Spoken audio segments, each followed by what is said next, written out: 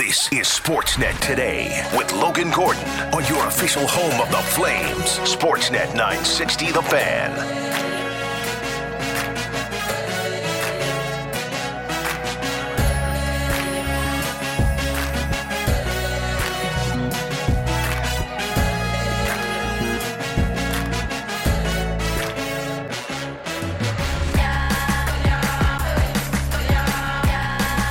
All right, let's get things going on this Thursday edition of Sportsnet Today. It's Logan Gordon along with you. My outstanding production team, Cam and Taylor, along with us this afternoon. We're coming to you live from the Doug Lacey's Basement Systems downtown studios here in Calgary, Alberta. One more off day for the Calgary Flames before they're back in game action on Friday against the Anaheim Ducks. They got a massive assist last night from the Minnesota Wild on the out-of-town scoreboard. And heading into the game against Anaheim tomorrow will be just 4 points back of Winnipeg with equal number of games played. We'll get you the latest from Calgary Flames practice today. No lineup changes expected for tomorrow's game. We will hear from Jacob Markstrom, Elias Lindholm, and Chris Tanev as the program continues. Chat with Lou a little later on here in hour one of the program today. Just some technical issues we got to iron out before we have Lou on for kick off the program today. We'll also dive into some NHL news and notes. Good news for the NHL when it comes to the potential sale of the Ottawa Senators. Some big valuations coming in there for potential ownership groups. And we'll look into the NHL expansion question that's been raised the last couple of weeks by NHL insiders like Jeff Merrick, Elliot Friedman, and Frank Saravelli. Well, let's start things off here on a Thursday. We usually chat with our pal Adnan Virk with some travel issues. He had to join the morning show today with Russick and Rose. So we'll bring you that conversation right now, starting with Adnan's thoughts on the World Baseball Classic. A little bit of Blue Jays talk with the boys as well. And, of course, it wouldn't be a chat with Adnan without some movie talk. And the boys, of course, get into that with the host of the Cinephile Podcast. Here's Adnan Virk, MLB Network, NHL Network, and the Cinephile Podcast with Russick and Rose earlier today, talking all things World Baseball Classic to start things off with Virk. I love it, man. Here's the thing. It's been a long time. You and John Morosi. Anyway, sorry, go ahead. Yeah, me. Yeah, no, you're right. Morosi is the absolute commissioner of the World Baseball Classic. He literally ponders over it, thinks over it, is infatuated by it. I said to him, it must feel like Christmas for him. He's like, oh, yeah. I'm like, if there was Christmas stockings, World Baseball Classic, Morosi would have those. But, Japan won the first two. Dominican Republic won the 2013, and then the USA won in 2017. So the fact that Mark DeRosa, of course, our buddy at MLB Network, one of the stars at MLB Central, is managing Team USA, obviously invested in that. But, of course, obviously, I don't want Team Canada to do well. We've never gotten out of the group stage. So it's going to be a challenge, obviously, for us being in the same group as the U.S., but then also Mexico as well. So, listen, our Super Bowl is going to be Tuesday night at 10 o'clock Eastern. God, if Canada could beat USA, it would be amazing. But I think overall, when you look at the odds, the Dominican Republic is favored. I think it's like plus 210 on BetMGM odds. USA is, let's say, plus 250. And Japan's there plus 275. I looked at Japan's group, and I'm like, it's ridiculous. Like, I think Czech Republic is in there. Like, they are not going to be tested coming out of the group stage. So Japan has a very easy path. But as you guys know, this is the true sprint, not a marathon. I mean, it's single elimination after you go to that group stage. The entire tournament wraps up, I believe, March 21st. Like, it's pretty rare you can say, like, think of March Madness. That has a lot of buzz, and sure, it goes 2.5 weeks, but this is even less than that. Like, it started yesterday, and the World Baseball Classic will be over in like 12 days. It's crazy to me how quick it is, but I think it's going to be fun. What have you made of some of the new rules as spring is well underway here?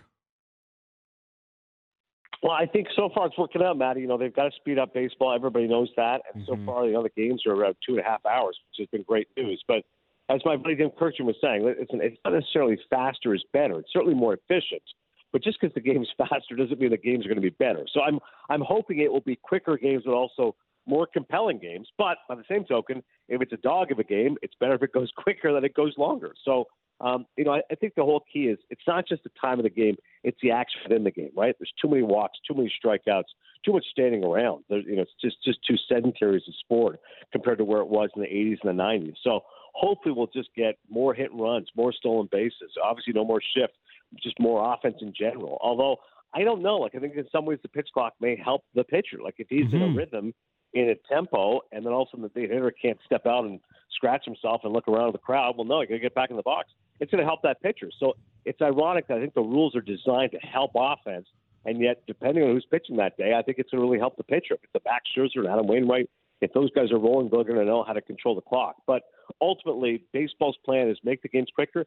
So far, that has happened on a resounding level. It's going to be crazy when March 30th starts and a 105 game Eastern is done at 3:35. It's going to be 2.5 hours, and away we go. So that's the plan, and that's good. But like I said, I hope the games themselves are good, not just the pitch clock.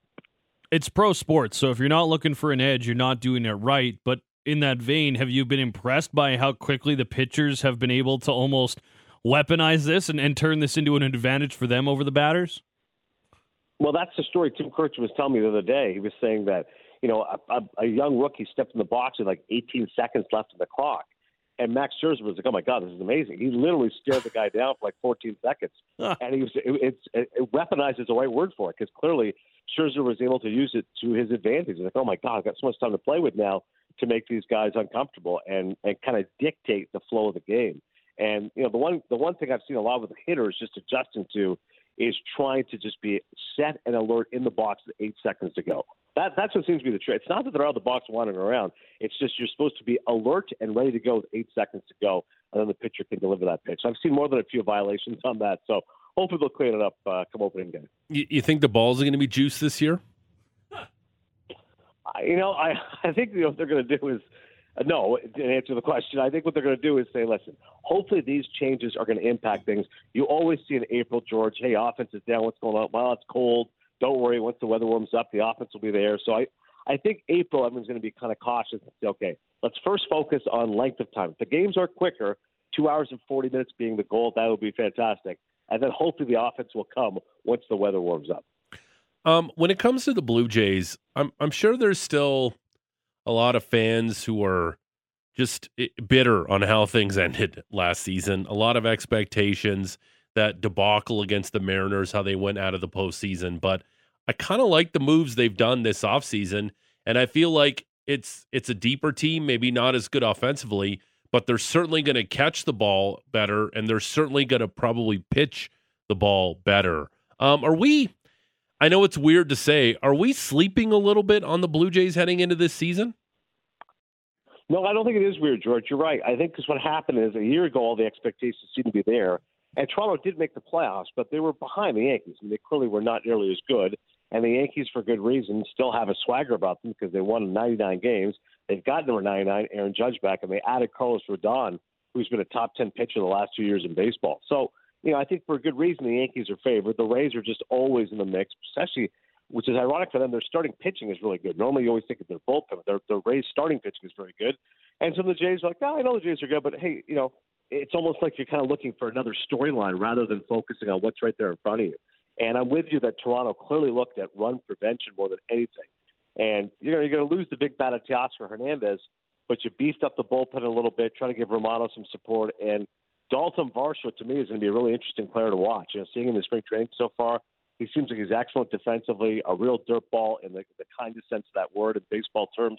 Is a gamer, will go after everything, and can hit a little bit. So I think, and obviously Kiermaier is a massive move in terms of run prevention. He's not going to hit much, but he's tremendous defensively, and we've seen that for years in center field with the Rays. So I'm with you. I think Toronto clearly said, hey, let's focus on run prevention rather than scoring so many runs. Let's beef that up a little bit with the bullpen and with our defense, and maybe that will bear fruit. But I think ultimately they know where their strength lies. They have to have big years in the likes of Vladdy and Bo Bichette, and they're starting pitching. I mean, Barrios, to me, it's a critical season. He really has to step up. Mm-hmm. They don't give a guy $130 million unless they think he's going to be a real answer. And you're a number 3 guy. That's a lot of money for a number 3 starter because of the fact that Manoah and Gausman look ready to go as 1 and 2. So I think it's a big year for Barrios and Kikuchi as well. I mean, God, he was horrible last year. He's looked great so far this spring. that would really help fortify the starting ranks. It's his beard.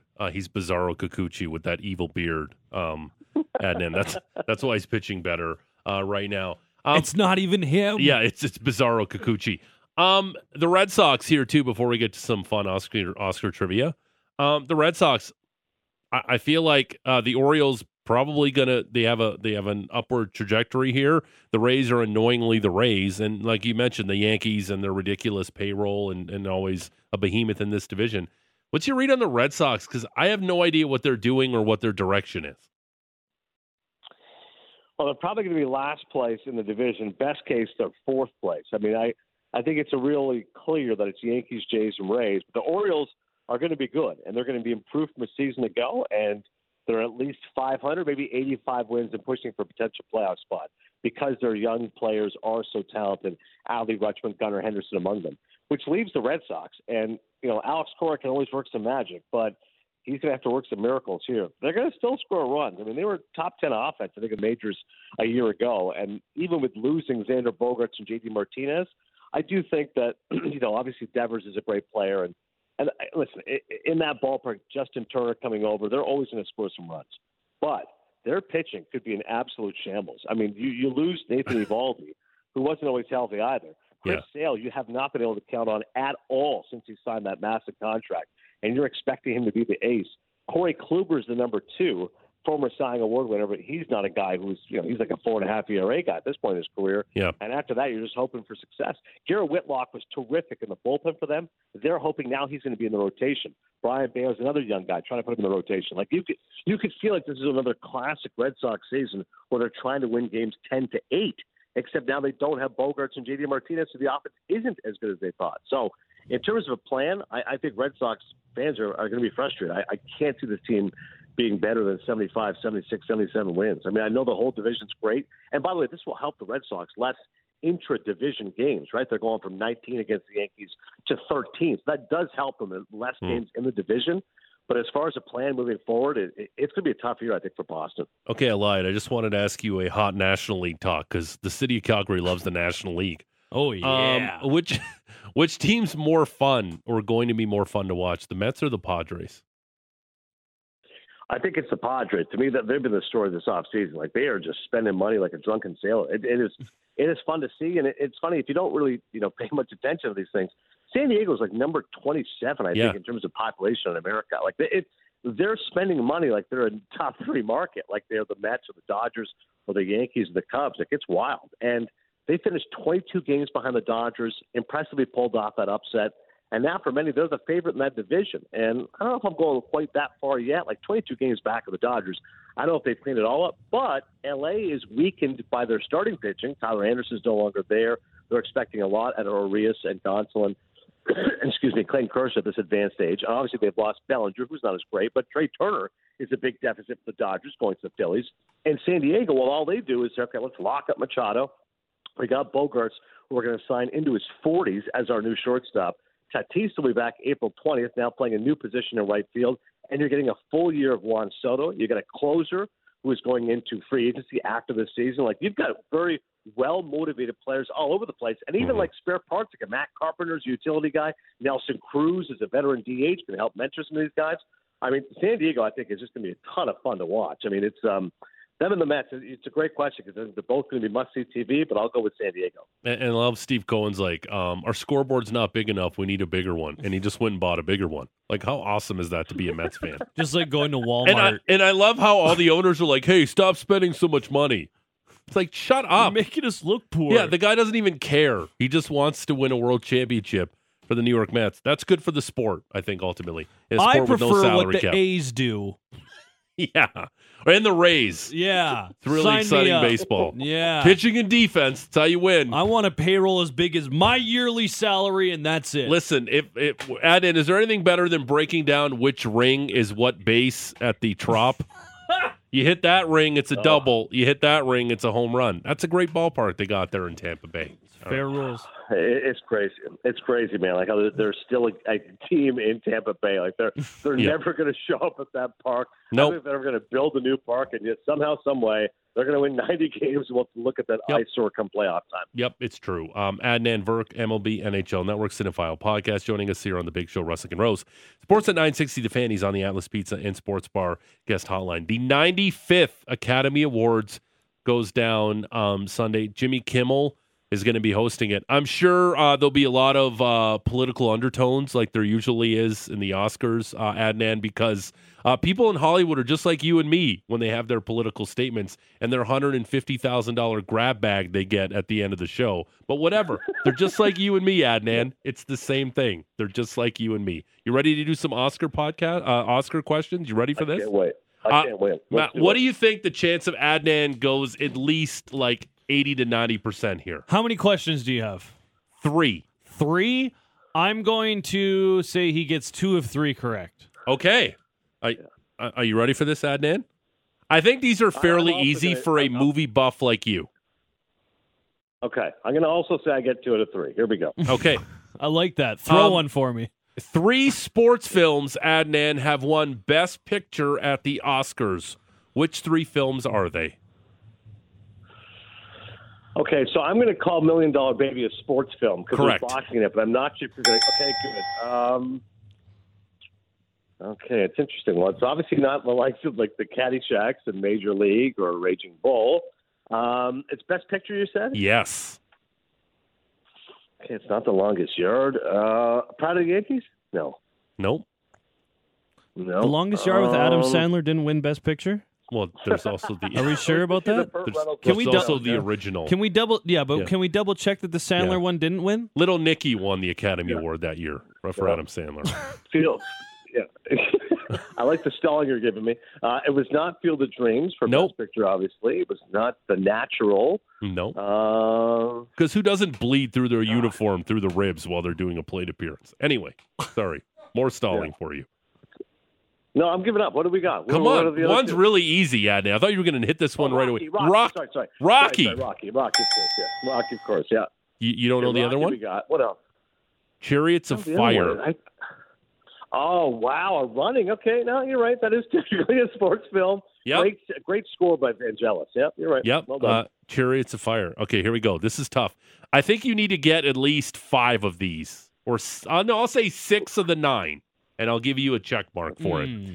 9 sequels have been nominated for Best Picture, including this year's Top Gun Maverick. Give me at least 6 of the 8, Adnan Virk. Oof. Okay. Godfather 2, obviously. Yep. I'm just thinking of the best sequels ever. Terminator 2, I don't believe was nominated for Best Picture. Sir. But it's a great sequel. Back to the Future 2 is obviously not nominated for. Okay, sequels. I'm going to get 6 of the 9. Empire Strikes Back was not nominated. None of the Star Wars films nominated for Best Picture. No. None of the Marvel movies. No, those types of franchises.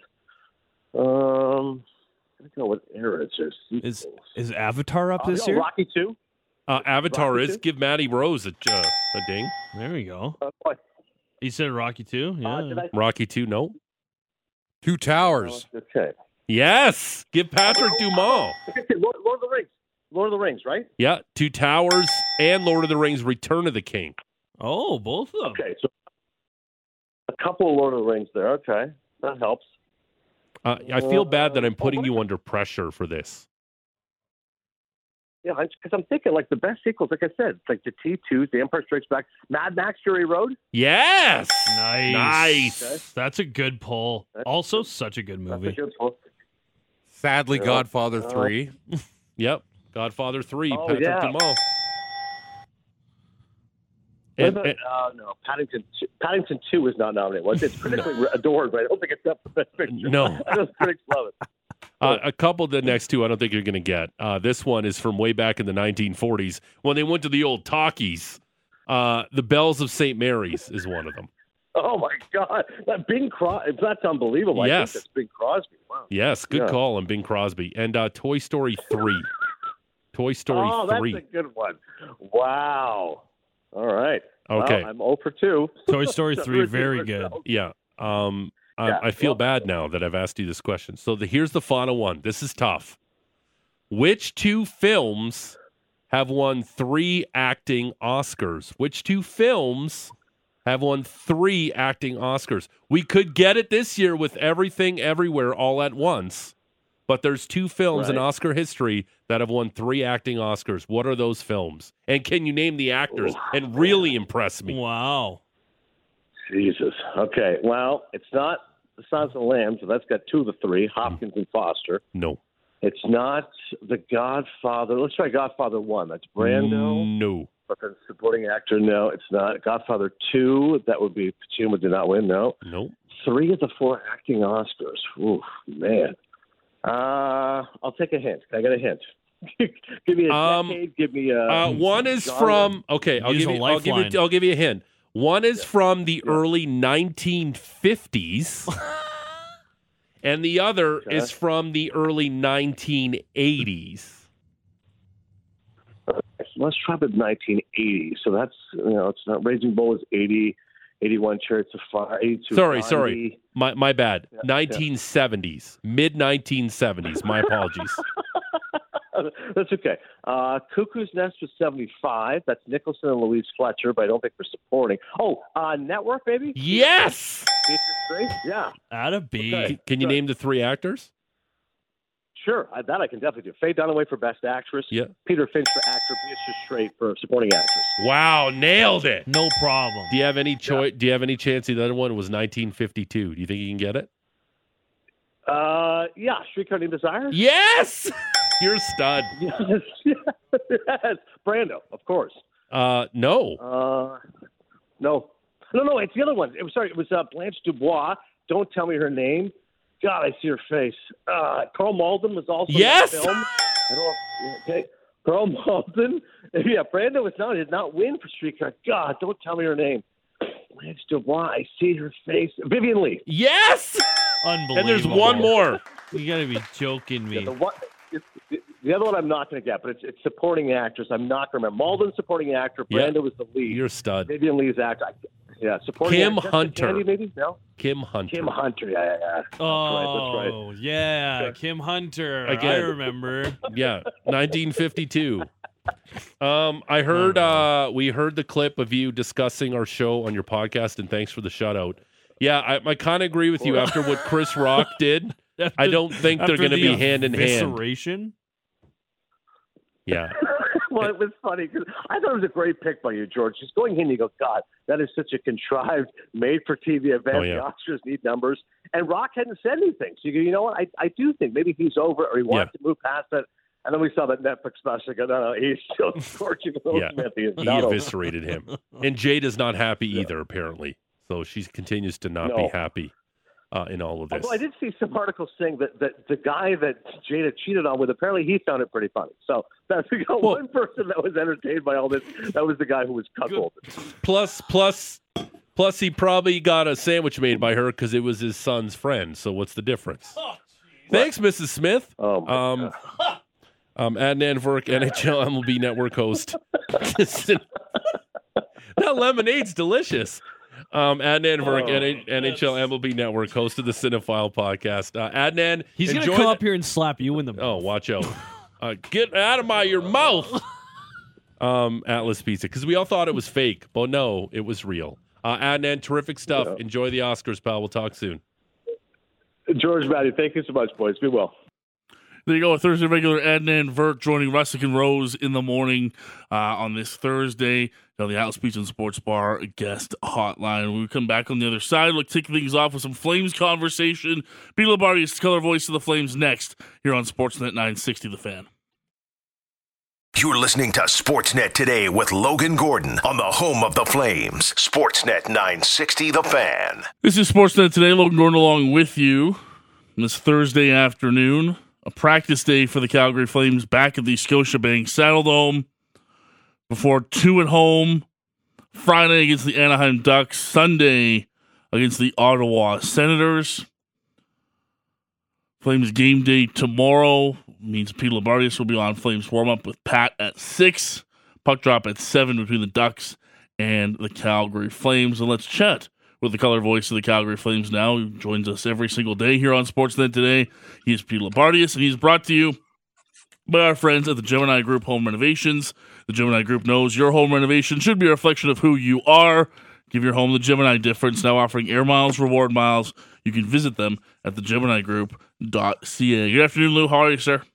Good afternoon. Hope that the technical issues are starting to get straightened out a little. Those are never any fun for anyone involved. No, it sounds like we're doing okay here. Appreciate your flexibility as always, pal. Listen, I love when I get moved around. It's my favorite. It's everyone's favorite, isn't it? It is, yes.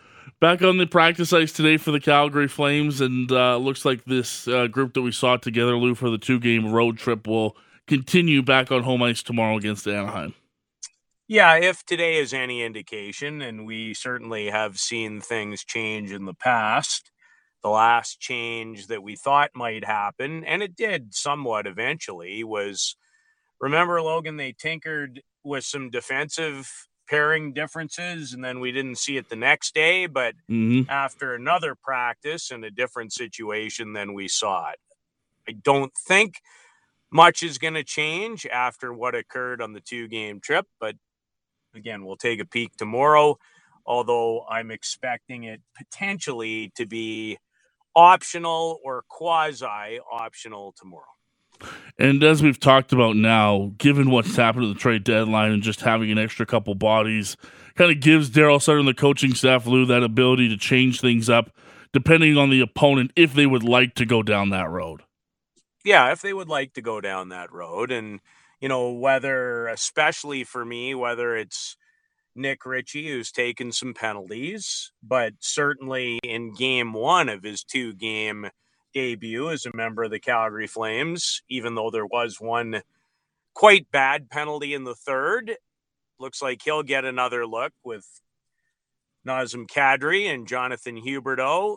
Dylan Dubé, I'm going to guess, probably struggling a little bit internally with where he might be in the lineup, in considering the fact that, he is having a career year. And I'm going to guess that part of it for him is, what do I have to do here to state my claim a little better? And I guess the only thing I would bring to it today, Logan, after thinking about it, is what can be so difficult in certain situations is, yes, we talk from a hockey standpoint about Dylan moving to the middle and the team needing more speed down the middle, which I think is a consideration. I also think in the case of Daryl Sutter that he is harder on Dylan than maybe some others for 2 reasons. And that is, I think he's still trying to truly figure out where Dylan's going to fit going forward. He has new people, i.e. Nick Ritchie, to work in. And if I think I'm reading the situation right, Daryl, I think, has actually a tendency to be the hardest on 2 types. People who he thinks can deal with it and who he sees a lot of promise in.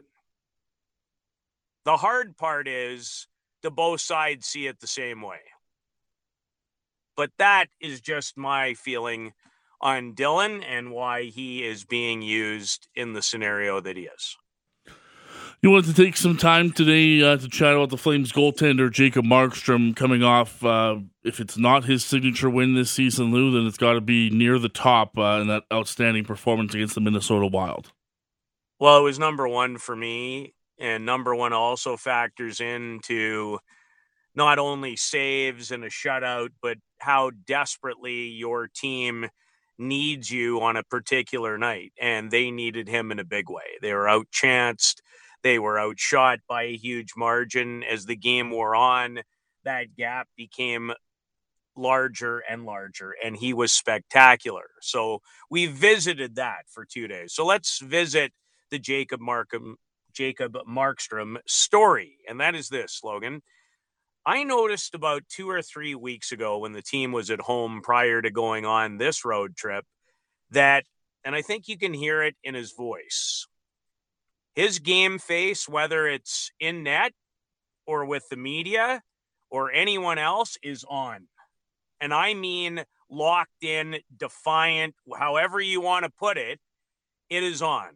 It is also my guess that he has heard a lot of media conversations.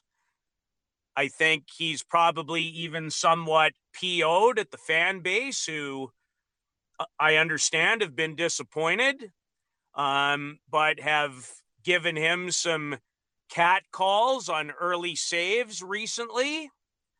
And I think he is dug in. And I think he is very determined to say, really? You thought I still couldn't play the position, huh? Well, I'm playing it. And I'm playing it as well. And I'm not focusing on anything other than being the best I can, which is what he does each and every day. And has he had a hard year? Yes. Does that show that it's been hard for him? Yes. But I want you to listen, forget about me, to him, because he's the story. And that is, Logan, let's begin today with a question coming off his best stretch of the year, his best performance of the year. Let's hear about how he responded and maybe even how he was asked to where his game and his confidence is. Where would you say your confidence level's at right now? Same as last time you asked me. All right. Yeah. Same as last time you asked me. Now, what did you think when you heard that?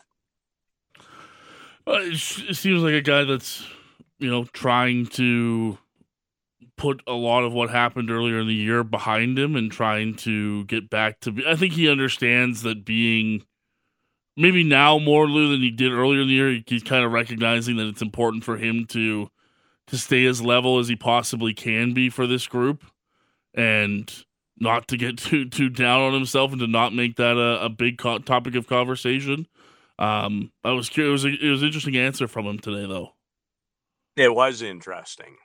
And it's not like this guy isn't very aware of his surroundings. It's not like he hasn't participated in what I think is a far tougher media and fan market in Vancouver. This is not new for him. But what is new is coming off his best season ever. And A, for him, why isn't it working as well? And B, you will never convince me, because it would piss me off, when I listen to criticism and it's fair within reason, but it's very recency bias. In this year from outside, and that's really for a guy like him, like he needs to be respected amongst his peers, and he's got that, trust me. But you hear the noise, and it's hard. And it's hard when you're not playing as well as you'd like to, because then I think whether it's subconsciously, it's harder to believe that maybe some of it isn't true. But he is locked in right now with everyone.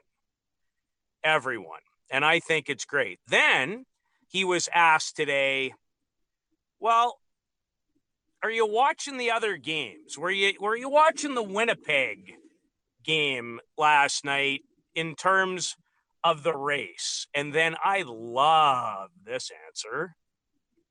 Are you scoreboard watching at all? With nights off, like say last night, did you watch or see what happened? Or do you just wait and see what happens when you come in next morning? I like hockey. I think you can learn from watching hockey, and not only goaltending, just in general. I always liked hockey, and I always watched hockey. I watch a lot of Swedish hockey, and I watch the hockey here in the NHL. But it comes down to what we do here in our group. But with regards to like the Jets were playing yesterday, are you watching some of those games with teams that are above you in the standings and obviously hoping that they lose? If we win every game that's left, I think we're in good position. So I think that's what we have to focus on. Logan, we've known one another for a long time, right? We have. What do you think I like the best about any of that? Probably the I like hockey part, would probably be my guess. Likes watching as much as he can. And that he sees a lot of value in watching others, not just the goaltending position. So don't ever question. You question, and it's very fair. He has not had a great season. Don't question whether this guy is invested in all in. And those people, because they touch, that's not always going to go the way they want, because their ex-jobs are higher than they are for anybody on them. The hard part is that those people also care to the point where it's not going well. That's hard too. So to finish off today's Jacob Markstrom clip story, he and Elias Lindholm are as close could be. You know, they are great friends on, off the ice, from the same country. So to kind of help cap off the story, I decided in the scrum today, and I only wish you could see his face. And you can. There will be social media opportunities to do that. But I asked Elias, is your friend and teammate, Jacob Markstrom, as competitive a person as you have ever played with or been around? And here was his answer. Yeah, he's competitive. Even practice, I think you guys can tell too, the way he battles and stuff like that. So, he's very competitive, and you need that as a goalie. You need to, practice like everyone. You need to practice the way you play and stuff like that. So, he's a good friend and really competitive player. So it's, it's good to have battles with him in practice as well. Well, I didn't just tell that story today for myself. I told it for Logan, you, and everyone that is listening, because I don't think we see numbers, we take a look at things. Yes, anybody can judge that watches on a regular basis that he is not having the kind of season that he would like. But that's in the rear view mirror. And for this team, it has to be in the rear view mirror. And he's playing at the most adverse time of this team's season, his best. And that says a lot to me. Is he responsible in part for it being where it is? Yes. And he doesn't need to hear me say that. He knows more about that stuff than I'll ever know. But what I never like to do is I do not in my workplace, I do not in my life, I don't give up in people, because they generally find solutions, and they're usually the guys I want to be in a foxhole with. And I will be in a foxhole with this guy as long as he's a Calgary Flame, and after, if that's how it goes. And I don't even know him. And I don't even know if he really knows who I am, because since he got here, we're not around the team as much. But I believe in this guy, and I have through thick and thin, and will, even when it's hard. And it's showing a lot here, I think, Lou, in my mind at least. I think you'd be in the same camp that, ever since Daryl came out and said about a week ago, hey, we're handing you the ball. We're going for it here. We're going to need a stretch out of somebody, and it's going to be you, Jacob. Let's see what you can do with it, that he's responded in the right way. I think all of what you said is incredibly true, and he knows it, and everybody knows that the reason they are where they are in part is because he hasn't had a great season. But, to be challenged with coming up at this point in the season and being the guy to take the ball for this team and responding like he has with his best stretch of hockey so far this season, I think that's a very important thing for Jacob to have taken on. I believe in Jacob Markstrom because I know he's all in, and even more importantly, I know the work is great. The results aren't always what people want when they work hard, but if you stay with the work and you believe in the work, the results come. And I can't say that about everyone on this team this year that has struggled. Because I think there's been blame game. I think there's guys, and I get it, who have not adapted well to things that are very difficult and different. I don't see it with this guy this way. And a lot of the other stuff is just going to take some more time. But if you don't look inward and at least take some of any responsibility for things that you really want that don't go well, no chance. But this guy, I knew he was special, and it had nothing to do with when he was in the net. It was when he was hurt and didn't play in the series in Vegas, against Vegas in Vancouver, in the bubble, after he'd played great and got hurt. Because I saw a guy on television every time they went to the Vancouver booth that couldn't have been more invested if he was playing. And whether you believe in that stuff, and I know a lot of you don't, and that's good. You tell me about it every once in a while. That's fine. I don't need everybody to agree. That's fine. In fact, I learn a lot from people who don't. But that told me a lot about Jacob Markstrom, because he could have been underneath. He could have been anywhere else feeling sorry for himself. He wasn't. He's done it with Daniel Vladar. He did it with Thatcher Demko. And that tells me that it's not about him. It's about his team and wanting to win. And I don't, in this day and age in the NHL, I think there's a lot of comfortable guys who make a lot of money, and probably in all sincerity, not a lot, that's unfair, but there's a certain percentage that the lifestyle and what it gives you might be every bit as important as any of the rest of it. And you know what, Logan, why would I be upset at that with them if that's how it is for most people in their own respective places? What's the matter with that? Being great at something and having a great lifestyle and being able to live the way you want to do it. Mm-hmm. Nothing. No. Nothing.